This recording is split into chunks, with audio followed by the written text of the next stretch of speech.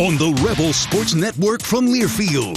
Live from Bailiwick, inside the Orleans Hotel and Casino. Welcome to the Runnin' Rebels Coaches Show, presented by Fenley Toyota. Also brought to you by Boyd Gaming, Be Connected, proud sponsor of UNLV Athletics. And by Fenley Chevrolet. Frankly, we're customer driven. Now, here are your hosts, John Sandler and Curtis Terry.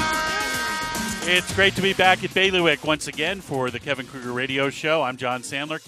Coach Kruger will be with us in just a moment. Curtis still a little bit under the weather, so he probably won't be able to make it tonight. And we wish him a speedy recovery. Nothing terribly serious, just not feeling great. So he's doing the wise thing and laying low for a bit. But we've got a great show. It's our last show of the season.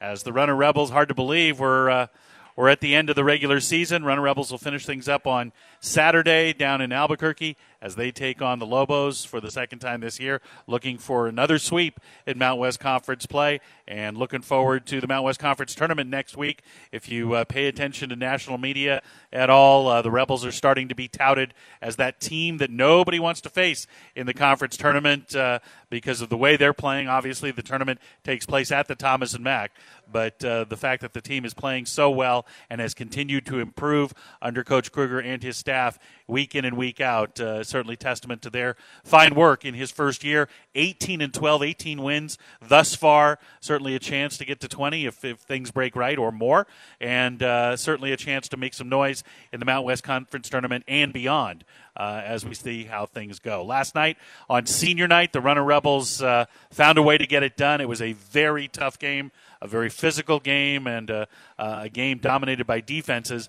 as the Runner Rebels took care of Wyoming 62-54, a Wyoming team that was 23-6 coming in and had a lot of national press and some national rankings, and the Rebels got it done in their sole meeting of the year during the regular season. It's beginning to look very likely that those two teams will meet up again in the Mountain West Conference tournament, but we'll worry about that later as head coach Kevin Kruger joins us. Coach, thanks for being here, and thanks for dealing with the parking and you can tell it's tournament time. The good folks of the West Coast Conference are here. Zags fans and Gales fans and Broncos fans and all of those guys are. Sorry? Pilots fans, absolutely. Portland Pilots, and all of them are here, and they're having a ball, and they enjoy their time here in Las Vegas and at the Orleans, and the Rebels will get a taste of the conference tournament play next week. But, Coach, let's start with last night. I think it's sort of a paradigm effort for the team. It was a game that that they needed to tough their way through, and they did it. Yeah, I think that's another game, and we've had a couple of them, and fortunately only a couple of them where Bryce didn't exactly play his best offensive game, but really did come through with a lot of guys. I mean, the way guys guarded Maldonado, Ike, stayed locked in on Jeffries, one of the best shooters in the country. And then offensively, just kind of stayed the course, stayed patient, and but knew and understood that the game was going to be won by slowing Wyoming down and making them take tough shots, and that's what the guys did.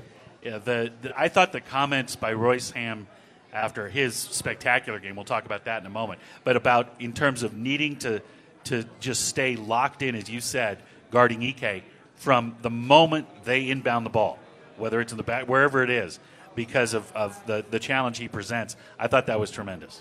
Yeah, I mean, Ike's listed at 6'9", but, I mean, he seems a lot taller, bigger. I mean, his arms go forever.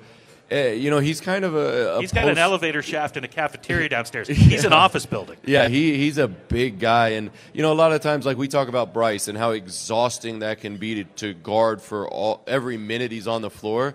I think Ike is kind of the post version of that in the Mountain West. You've got to guard him every single play. He's a threat even without the ball. Even if you're not guarding Ike, you have to be aware of when he has it, where he's at. And that can take its toll. But, we had a plan. We spent a lot of time in the days leading up about possibly doubling, giving him different looks. But the effort that Royce had and David had and Vic had in short spurts on him, it allowed us not to have to go to that. And we were able to stay with shooters. Our rebounding was really good. I think that ended up being the difference in the game. It was Royce Hamm setting the tone early. He was going to make him work. Absolutely. And, you watch that style of play, among other things, that's a really hard style of play to officiate because he catches the ball, 30 times a game in the post at least, and every single time there's going to be contact. Every single time they're going to be body slamming together. And I don't know, if you're an official, if you call it one way one time, one way the other. I don't know how you differentiate because it's always happening. Well, and that's what a lot of our conversations last night were just about what had happened or what they saw, what we saw. I mean, it was a lot of discussion really back and forth of, at what point of contact is the offensive player getting an advantage or is the defensive player getting an advantage through contact. And I thought the guys, whether you think it was a good or a bad officiated game in terms of quality, I think when we watched the game this morning, it was consistent. Yeah. They told us if you keep your hands out, we're going to let you guys play. And I thought the guys just did an unbelievable job of keeping their hands out, letting it be really physical. But you can tell in games like that, if you leave your hands out and you slide your feet, it doesn't turn chippy. Usually when hands are involved or in trips and things like that, it can get kind of nasty at points, but it never did. And I think that's because those big guys were just battling. They respected each other and they appreciated it. And I think, I can't imagine how hard of a game and a team that is to officiate. Yeah, that's rough, and we'll certainly keep our eye on it if there is indeed a rematch. And just to give everybody a clear understanding of where things stand in terms of the Rebels and their seeding, the Rebels are poised, and I overstated it last night, they are poised to be locked in that fifth seed for the Mountain West Conference Tournament. If Fresno State wins at San Diego State tonight and at Wyoming on Saturday, which obviously is a tall task, then Fresno State would finish fifth and the Rebels would finish sixth. But again, we could also just go beat New Mexico. Or you could beat New Mexico, exactly. So, either of those circumstances, a loss by Fresno, a win by the Rebels, and the Rebels are in fifth place, and they tip off, Fresno does, at San Diego State at 8 o'clock tonight, if you want to pay attention to that. But getting back to last night's game, and we've got a bunch of highlights that I want to run through, because I want to talk about last night, obviously senior night, but then I want to spend a good portion of the show talking about the first year. This is our last chance in this venue to discuss things. I know there's still obviously a number of games left and hopefully a lot of games left, but I thought it was a good opportunity to hear the fans, let the fans hear you kind of reflect on what has been a really fun season. But let's start with the guy we were talking about. It was senior night. I thought the ceremony was great. It was great to see the guys out there with their parents. I understand that's the first time Mike Nuga's mom had been able to see him play. That's amazing. Since high school. His first game that his mom has seen him play in the last 4 years. That's awesome. So that was great, and Mike got a lot done in the first half as well. Royce, he's an old timer. I think his folks probably were in Texas last year, so he was escorted out by Donovan, which I thought was great. Those two are great buds, and boy, did he have a great first half and a great game. Let's listen to some of the highlights for Royce Hamm. Jordan McCabe front court, leaves it for Iwako, out top to Hamm. He'll shoot a three straight away, and he'll hit it. Why not? It's every game, it seems. An early three from the top of the key for Royce Hamm Jr., and the Rebels lead 3-0. Hamm drives. Hamm gets rid of two guys, turns and lays it in. Nice little head fake by Royce Hamm. Had two Wyoming players flying out of bounds and then was left all alone. So it's Royce Hamm 5, Wyoming 3. Hamilton, bounces inside to Hamm. Nice pass. Royce Hamm turns and lays it in. Rebels up 3, 44-41. Just three examples of Royce's work knocking down the now traditional first three of the game from the top of the key. The great little head fake and pump fake in the lane that had two Wyoming players just flying out of the way for the layup, and then the terrific pass, the high-low game between him and Bryce Hamilton. Yeah, on senior night, there's a lot of questions just because it's an emotional night. It's something, the finality of it all kind of comes to you pretty quickly in that situation, and you're not sure. Some guys it affects, some guys it doesn't. But Royce came out and aggressive, and he wanted to make it a good start. He had talked all the day before about just getting a win because as we talked about last night after the game, it's the details of the game and the day start to fade throughout time, but you'll always remember who you played and what the result was. So it was great to hear him in the locker room talk to the guys about what the game had meant to him and what the year had meant. And so he's one of those guys you're just really excited and happy that he could go out and have that experience on senior night. He and you talked about it last night in our postgame interview. Royce Hamm Jr. is the exact same person today that he was the first day he showed up in Las Vegas. His consistency at a very high level, both in terms of character and in terms of effort and execution, has been remarkable. Yeah, I think that's one of the reasons he's gotten better. He attempted 2 threes at Texas in 4 years, and then he comes here and becomes a 40% three-point shooter in conference or above 40%. It just kind of shows that by having that same approach every day and that same mentality of just getting better, putting your head down, you can get better throughout, even though the seasons are short and. They feel like a while, but there's not a lot of time to get individually better once the season starts, but Royce has continued to do it.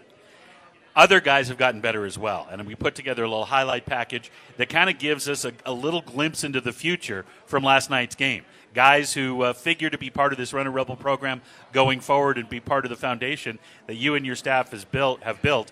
But here are highlights from a few guys that we look forward to watching not only the rest of this season, but for years to come. Mike's going to drive. He'll stop at the foul line. Now reverse back down the lane. Double clutch scoop shot, no good. Put up and in by trailing Vic Iwako on the offensive boards. Reynolds gets the ball to Ike. Ike double teamed, so they get the ball to Oden. Oden's dunk attempt is blocked by Mwaka, and he grabs the rebound. What a play by David. Rice comes across the left side, down the left side to Gilbert in the corner for a three, and Keyshawn hits it. Rice bounces to Iwako. Out to Williams, alone for a three. Donovan's three is good. Big shot by D. Will. 51-47 Runnin' Rebels. Vic Iwako, David Mwaka, Keyshawn Gilbert, Donovan Williams, 4 names that Runnin' Rebel fans have come to know this year and will get to know even better in the future. Yeah, I think, as we talked on the first show about, that's a group of guys, and Keyshawn being a freshman, the other guys have the option of actually being sophomores this year with that COVID year. So they're the types of guys we wanted to build this program with going forward, just on their character and their work ethic. And again, I think because of their character, their work ethic, their drive, they've continued to progress throughout the year. And each of them had terrific plays. Vic had a rough stretch, and immediately, and it's really remarkable, he's kind of Dr. Jekyll, Mr. Hyde on the court, because he had a rough stretch, a couple of turnovers and a bad foul, and then immediately had 2 huge impact plays on defense. Yeah, I think, Vic knows that's where his calling card is. He was asked to guard a lot of different people at the Big 12 level at Oklahoma, and coming here, he's not going to shy away from anybody, regardless of, he's also a guy, he probably doesn't know what Hunter Maldonado is averaging points-wise per night. He just goes out there, he guards him, guards Ike. He had a play where he's guarding Drake Jeffries. He's a versatile defender that I think it's kind of a bummer he wasn't able to be healthy from day one, because I think he's a guy that with a handful of reps and kind of a routine, he's going to get a lot better really fast. And that's going to happen obviously next year. Knock on wood that he's healthy. David Mwaka, nobody has improved more than him.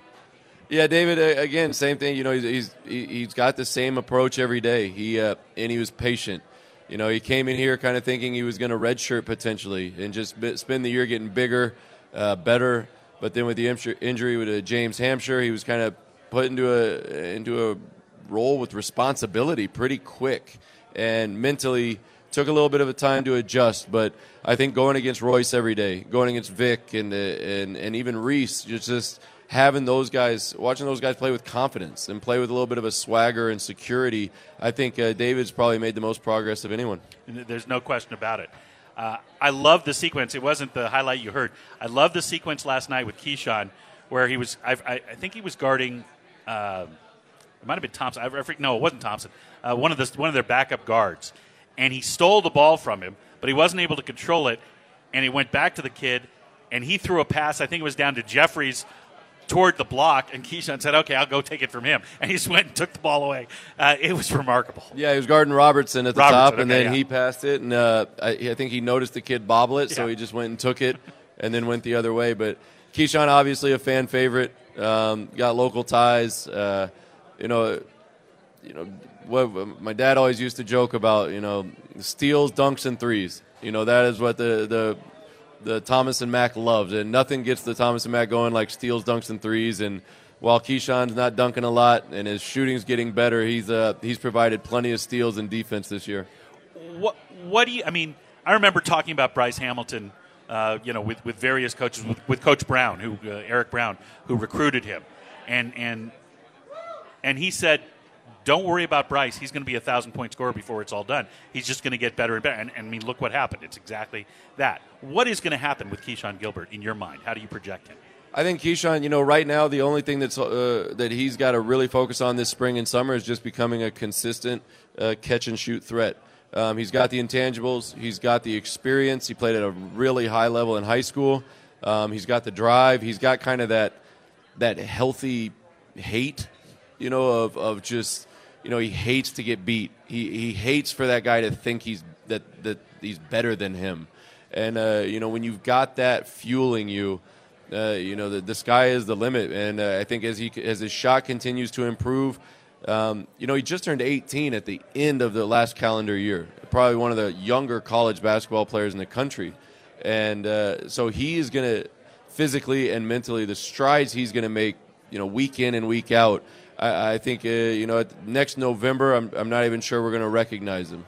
Yeah, I agree. I think there's a potential for just an absolute blossom and explosion with Keyshawn. And speaking of explosiveness and explosion, Donovan Williams, obviously hampered by an injury kind of 2/3 of the way through the season this year, but starting to feel it again and get back a little bit to that form that we saw earlier.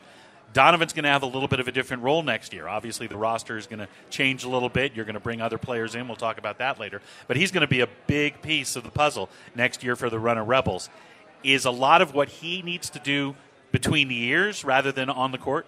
Without a doubt. Donovan is somebody, again, not having a role or a responsibility daily, not just in games, but when you walk into that role that he's had this year, we rely on him every day to have an attitude and an approach, and I think he's grown as much as anyone mentally through this year, and he's tough through a lot of things. But I think a lot of what Donovan does is that has led to his success is his patience. Yeah, he doesn't.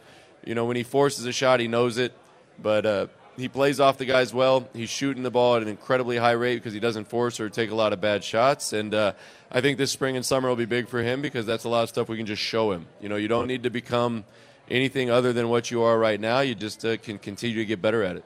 That's a great way of putting it. And then, of course, the guy who really, it was Royce Ham's game for the Runnin' Rebels in the first half. In the second half, it was Justin Webster's game, and there were 3 spectacular plays. Here they are. Donovan in the middle of the floor. Over to Webster. Webster, a 3 from the right side. Is good, and boy, do the Rebels need that. Ties the game at 40. Justin still with the ball with 8, with 7. Justin comes right side, stops, 17-foot jumper. What a shot! It's a 2 for Justin Webster. What a shot. Oh, in the hands of Jeffries, and then Justin Webster takes it away, and they foul Hamilton. Justin Webster having a tremendous night. What a play, heads-up play by Webster with that steal. And those last 2 were really the things that sealed the victory in that tough game. Justin Webster, and I'm going to use the word finally because we knew he was a very good player. More than maybe any of the new guys, it took him a longer time to kind of find his footing and feel comfortable. But last night certainly his coming out party. Yeah, I think Webb came in and gave a huge spark and carried it throughout the entire second half. I think Webb's such a nice guy. He's such a great guy that had he been a little maybe meaner and a little more confrontational early in the year, it might have happened sooner. But at the same time, it would have disrupted the locker room, disrupted the rhythm, and he's not going to do that. And so to see him have an impact like that in a game that was a huge opportunity for the group to get better and for us to play well in front of a great crowd. You can't be happier for a guy than you can for Justin. And but that's what he can do. We think that's something that Justin can do. And next year, of course, with Bryce leaving, I think we certainly expect that Justin can do things like last night on a much, much more regular basis. And before we take our break, because afterwards we're going to kind of turn our attention to a little bit higher level view of the year and then in the program. You bring Bryce up. Wyoming, I joked in a tweet that they had the entire population of the state of Wyoming guarding him, and it seemed like that at times. Invariably, anytime Bryce started to move laterally, a second guy, usually a big, would come out to double him, and they did a great job. But give him credit. He didn't try to force too many shots, and he was able to find teammates and play through it and got 15 points and helped him to the win. He was frustrated. First time all year I've seen him talk to an official, but he was able to get through it. Yeah, I think he was a little rattled, but he had some shots that he's been making. But I thought Dussel, Oden, Wenzel, I thought they did a really good job. They were physical. They traded him off throughout the course of the night. But I just thought they did a really good job of staying in front and kind of making his shots just a little tougher than they've been lately. But, again, to go 8 of 8 from the line, that shows that he was still locked in. He still provided some scoring there, still with 15 points, a couple good passes out of the traps. But, again, it kind of goes back to the way you started the show. Webb picked it up. Royce picked it up to start. And, it was a good sign and a great thing to see because, as you mentioned, we'll talk about here coming up, from day one to that is almost like a little bit of validation to what the guys have been doing and how they've been working to get a team win like that. Before we take the break, Bryce's mom was here. I know she was a huge part of him coming back to the program. Did you get a chance to chat with them about the decision and how it's turned out? So I got to see Jamie before the game and talk to her for a little bit. And, everybody should know that Jamie is the reason he came back. It wasn't the coaches. It wasn't there were only a couple players committed to us when he decided to come back. His mom was the reason he decided to stay at UNLV. And, I told her last night because I saw her and she immediately just started crying. She was so happy. And I told her that she had to, because I'm a simple crier. So when I see somebody cry, I start crying. So there we are just standing about an hour before the game, just like crying. Nobody knows what's going on. But she's just so proud of him, and she should be. He's done nothing but deal with changes and, he actually came to college at 17, 3 different head coaches. Could have gone to a number of different places this past summer, but just, loves UNLV.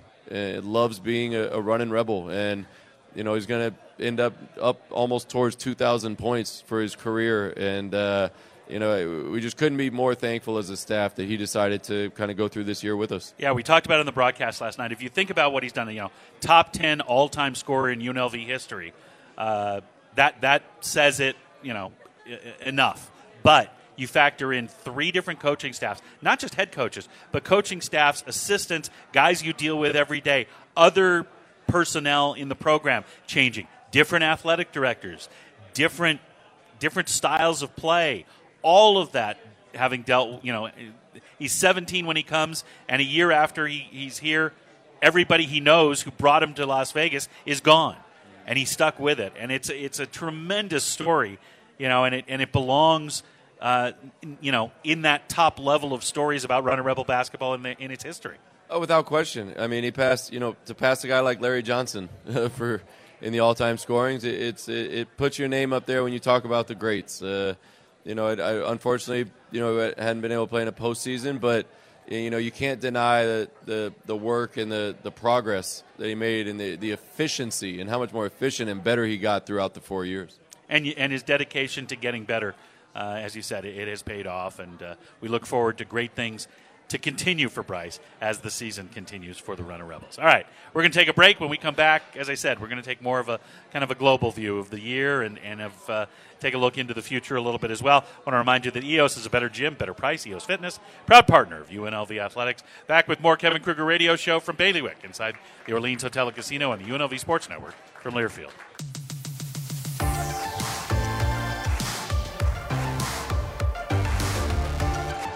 Back here at Bailiwick, inside the Orleans Hotel and Casino, John Sandler, Steve Cofield joining us now, along with head coach Kevin Kruger. Runnin' Rebels finishing up the regular season Saturday night with another one of those wonderful 9 p.m. Mountain Time tip-offs in the pit against New Mexico, finishing up the regular season against the Lobos, and then we'll open Mountain West Conference tournament play in all likelihood on Thursday afternoon. Still waiting to lock that down, but if you're a gambling person, you live in Las Vegas, right? I'd go ahead and get tickets for that noon session, the two games, noon and 2:30. Rebels likely to be in that 2:30 game on Thursday in the first round of the Mountain West Conference Tournament. Coach, we spent some time talking, obviously, about last night's game and the players and both present and future for the Runnin' Rebels, using some of those highlights. But I wanted to kind of walk you back through the season a little bit, let you reflect, and then maybe have a little fun, play a little word association, get some thoughts from you on the year. I thought we'd spring that on you this year. You start the season with 3 home games, and coming into the season, how much did you know about this team? You'd been with them for a couple of months in the summertime, but in terms of what you were going to get on the floor when you took the court against Gardner Webb back on the 10th of November, how much did you know about this team? Well, we knew we were bigger. We knew we were physical. We knew we were older. The one thing we had no preparation for was we got bit by the injury bug really early. And then Jordan missed the entire summer. He had a little slight meniscus tear. Then in the first minute of our first closed door scrimmage, Vic separates his shoulder. The first week of practice, James Hampshire separates his shoulder. So we went from very quickly being older and bigger to almost very thin and small. And so when we went to the Gardner Webb game, which Jordan also had to miss because he played in a summer league game, but we didn't really know what to expect. But we knew we were going to give a great effort defensively. We spent almost all our time in the summer and the fall leading up to official practice working on our defense. So I think we held Gardner Webb maybe to the low 30s, 31% from the field. We just didn't have any rhythm offensively. We were still learning each other, figuring it out. And but I think when you got, again, guys, 9 new guys from the portal, 10 overall when you count Keyshawn, it's not something where you can just run a whole bunch of sweet, tricky offensive stuff. You've got to let them kind of learn each other. And so we wanted to hang our hat defensively, and the guys did it. And came out to Gardner Webb and fought like crazy. And Gardner Webb's shown that they're a good basketball team this year and hung on for a win. But it's good we did because that non-conference schedule was no joke. No, it wasn't. You won the first 3 games, and they were all very similar. Kind of back and forth affairs, fell behind in the second half and then came from behind to win each of those 3 games. And I think it showed the mental toughness of this team and the fight that they had. Yeah, and I think being older, that's where that came in. Just guys that didn't panic, get too overworked about falling behind in the second half, but just staying with it. And again, North Dakota State, Bryce making plays there at the end. Cal just guarding like crazy down the stretch and rebounding, and then Royce with back-to-back blocks to save both the North Dakota State and the Cal game in the last possession. It just kind of showed, I think, what we had the potential of being, and that we had a great starting point. It was also interesting in those first 3 games. I think 2 of the 3 games you guys didn't shoot the 3 ball well at all. And I just wonder as a coach, because the players kept saying, hey, we can shoot the 3, but it didn't look good early on. No, I think a lot of that just comes from finding each other. And not only did we not shoot the 3 ball well in those 3 games, we didn't shoot it well in the non-conference at all. And I think that, once the conference came around, we've been a really good team, shooting percentage from 3.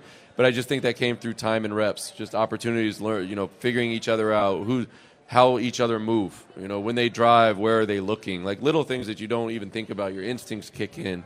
But if you don't have a lot of time with people, those instincts just don't have enough time to kind of learn each other. And we pounded that drum heavily early this season that it was going to take time for this group to come together, but they showed promise and they showed flashes.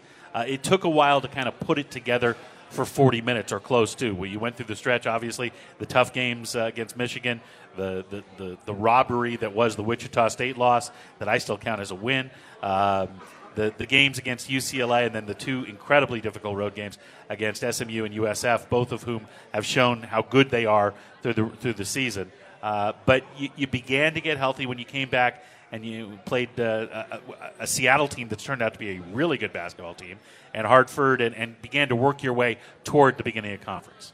Yeah, I think, the coming back from San Francisco, I just think it showed a lot of kind of grit and toughness by the guys. There was an opportunity there to disband and splinter, but they didn't want to do that. They knew that they could, if they stuck together, they had shown that they could stop people. And we had guys from Oklahoma, West Virginia, Texas that had seen winning. They had seen what it was like to win, and they felt that, the foundation and the core of the group of what they were doing every day could lead to winning. And I think that at the end of the day is why we didn't splinter.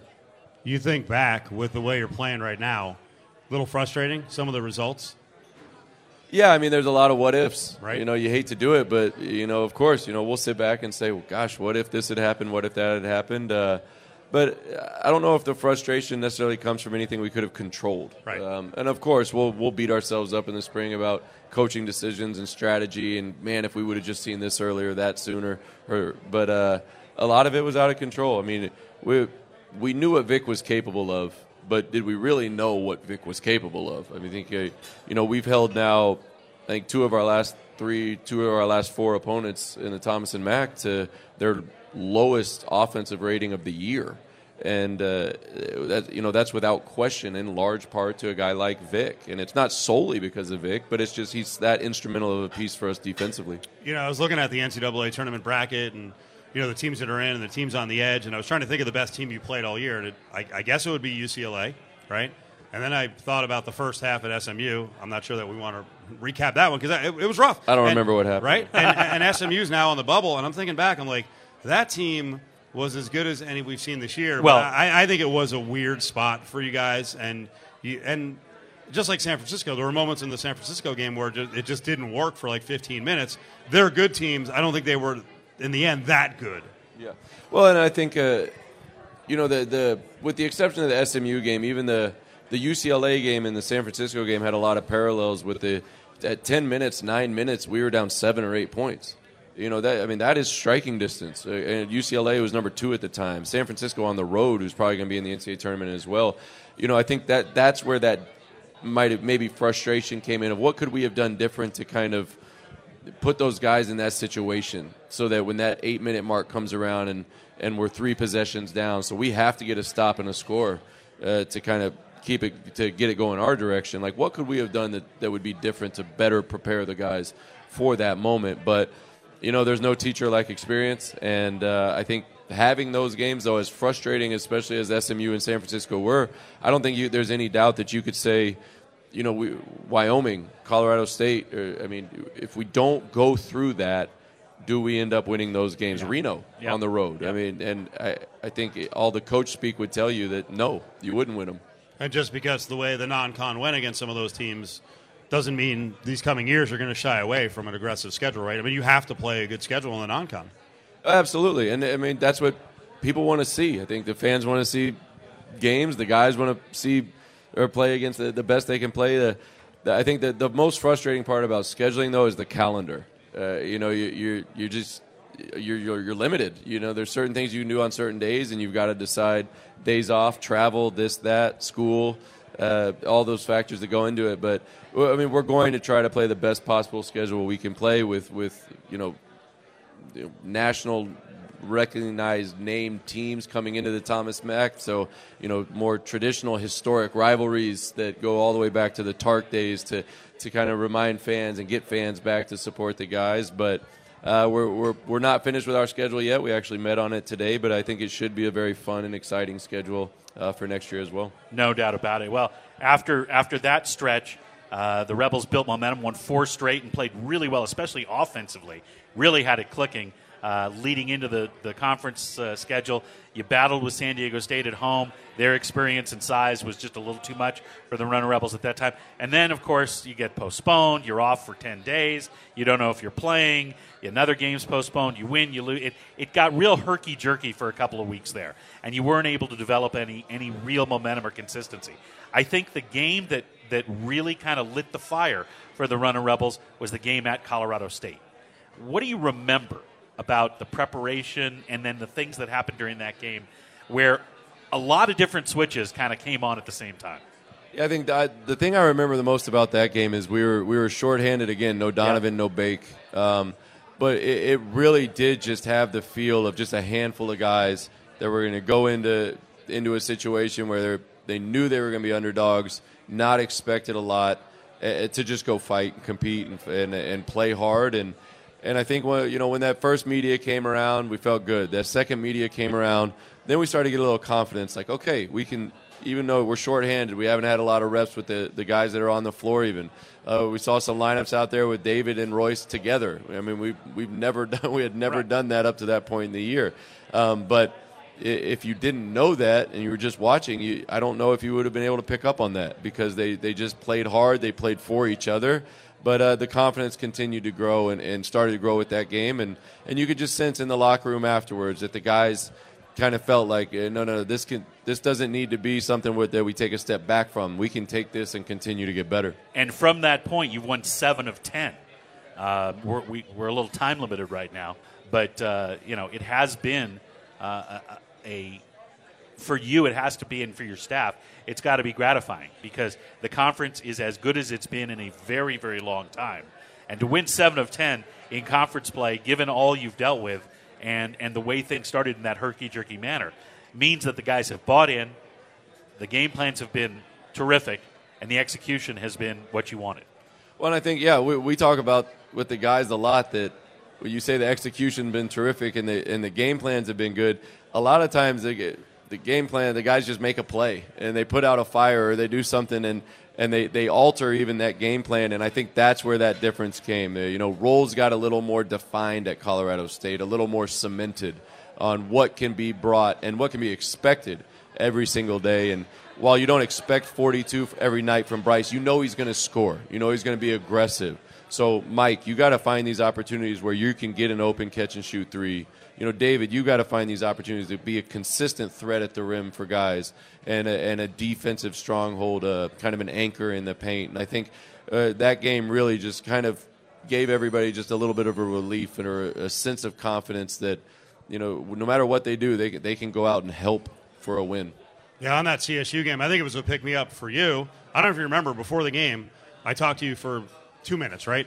So I look over, and Coach Kruger's kind of in the corner, and you're just watching, right? And I walk up, and you almost seem kind of bummed. And you said to me, man, I just kind of feel bad for the guys because they haven't had a chance to play healthy and all together. And you knew you were going to be missing guys that night. And then I walked across, and the players came out in a huddle, and there was a lot of energy. We got to pick each other up. And then they did it. But I told the story the other day. We were talking to Eric Harper, the AD, and I said that's the kind of quality guy Coach Kruger is, that he could be concerned about if it's going to be a win or a loss and how it reflects on him. And you said, no, I feel bad for the guys. Well, and a lot of the injuries, you walk into a locker room, you walk into a shoot-around. We had a guy get hurt in warm-ups this year, where Donovan, something that we think we'll talk about overuse with the schedule, but with the restructuring. But, you walk into a game, and at that age, you like routine, you like rhythm. There's a comfort and a security there, and then all of a sudden one of your teammates isn't playing. And you can just see it. It seemed to be almost like a waterfall, where every week it was just somebody different. And they were playing well. We had confidence going, but we just couldn't quite seem to get that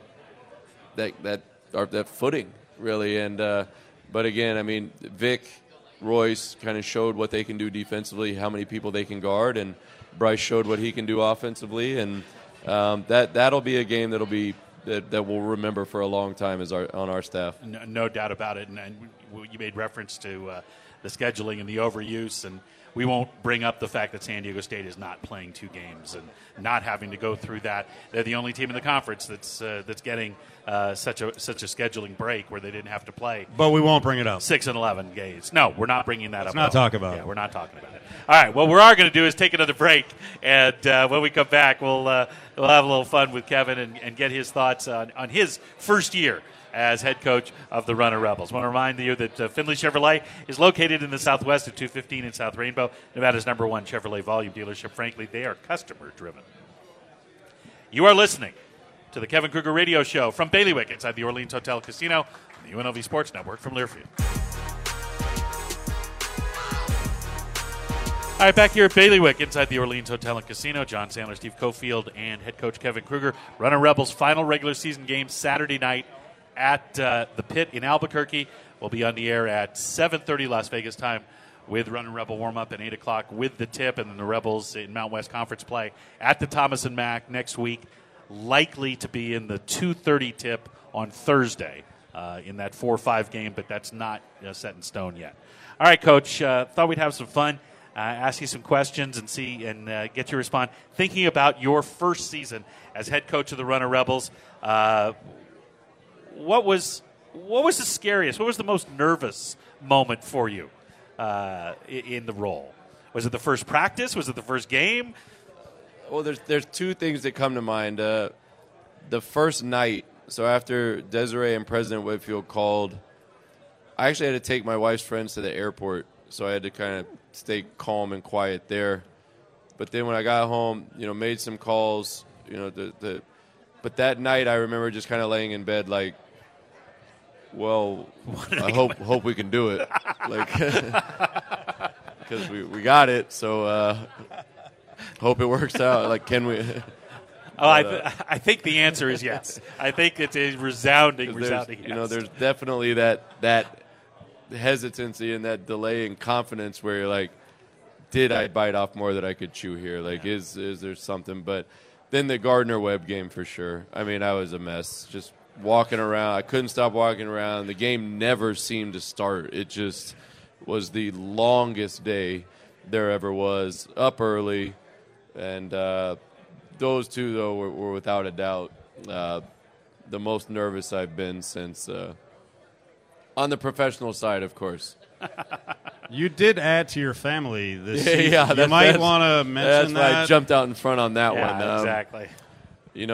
I made sure to, take a whole week off for the birth of my second daughter, Viv, or at least that's how we're going to remember it. And a week, a couple hours, what? Yeah.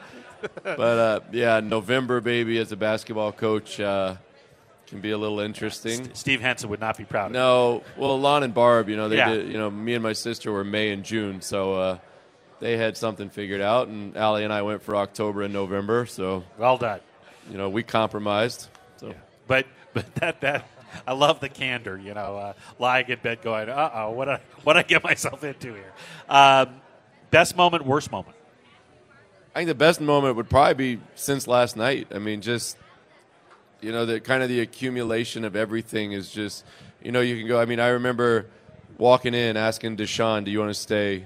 He said, yeah. I said, great. And I asked Buck. I said, you want to stay? He said, yep. I said, Kristen. So that one took about 45 seconds. Like those little things. Then when Coach Hartman told me and Buck he was going to join, how excited we were. Then Brandon Chappelle deciding that just all of that, you guys saw the videos with Royce when he showed up on campus at the Thomas & Mack and how excited he was. And then to see that same exact excitement last night, it just kind of it would be hard to pick one over the other, but last night would be tough to beat. On senior night, it's such a special night, but I don't know if there was one instance, maybe not one moment, but when the guys got here and they were just so excited to have that opportunity and the role that they wanted. And Ricky and Maddie got to film that, and we'll have that forever. Just that youthful innocence and excitement of a new opportunity it was just so much fun, and I really can't wait for the guys coming in next year to do the same thing. I get the opportunity to be around Kevin and his staff and different staffs throughout the years and other coaching staffs in other sports. And one thing that always happens is at some point you're on a bus and you're talking about different things, and all of a sudden you start telling a story. You remember this kid, you remember this guy, and everybody starts laughing because something happened that was funny. Is there something that happened this year that's going to be that story in 10 years that you can talk about? Oh yeah, that I can. Let's see here. Do you have an editing button over there? No, there are so many, and there's just so. I mean, like one that comes to mind is, I've got a picture on my phone of, Keyshawn. He ran into Will Baker in the game up at Reno, and if you pause the clip at the exact right time, he looks dead. Like he's got both arms on the ground, And we teased him about that for ever since the day we played Reno. And I think that's those moments where, 5 years, 10 years from now, we'll be. Do you remember that picture we took of Keyshawn where he was just laying on the ground? Now, he got up and he got back in the play, but if you pause it at the right side, there's just so many to count because, the staff likes each other, the players like each other. The bus trips are fun. We don't, as you know, we don't just sit in silence and make everybody, real tense. We try to keep it loose and fun, and yeah, that ends up happening quite a bit. And I will say, one of the most impressive things about this staff is their rationality. The fact that they understand kids today. They understand when it's time to be coaches and when it's time to just let kids be kids, and it makes for a I won't say it comparatively. It makes for a very good environment in which for us to work and for those kids to learn and grow. One more. What are you looking forward to most? Honestly, I'm looking forward to how much more interest and love that we can kind of bring back to UNLV basketball. I think the way that the community and the city and the alums and the fans have gone from game one to last night. We told the seniors that in the locker room last night, like that is because of you, where we had maybe 1,000 people for the first game, and still with people with COVID questions and concerns, ticket prices where they shouldn't have been, which we'll discuss and hopefully get changed very quickly for the next year.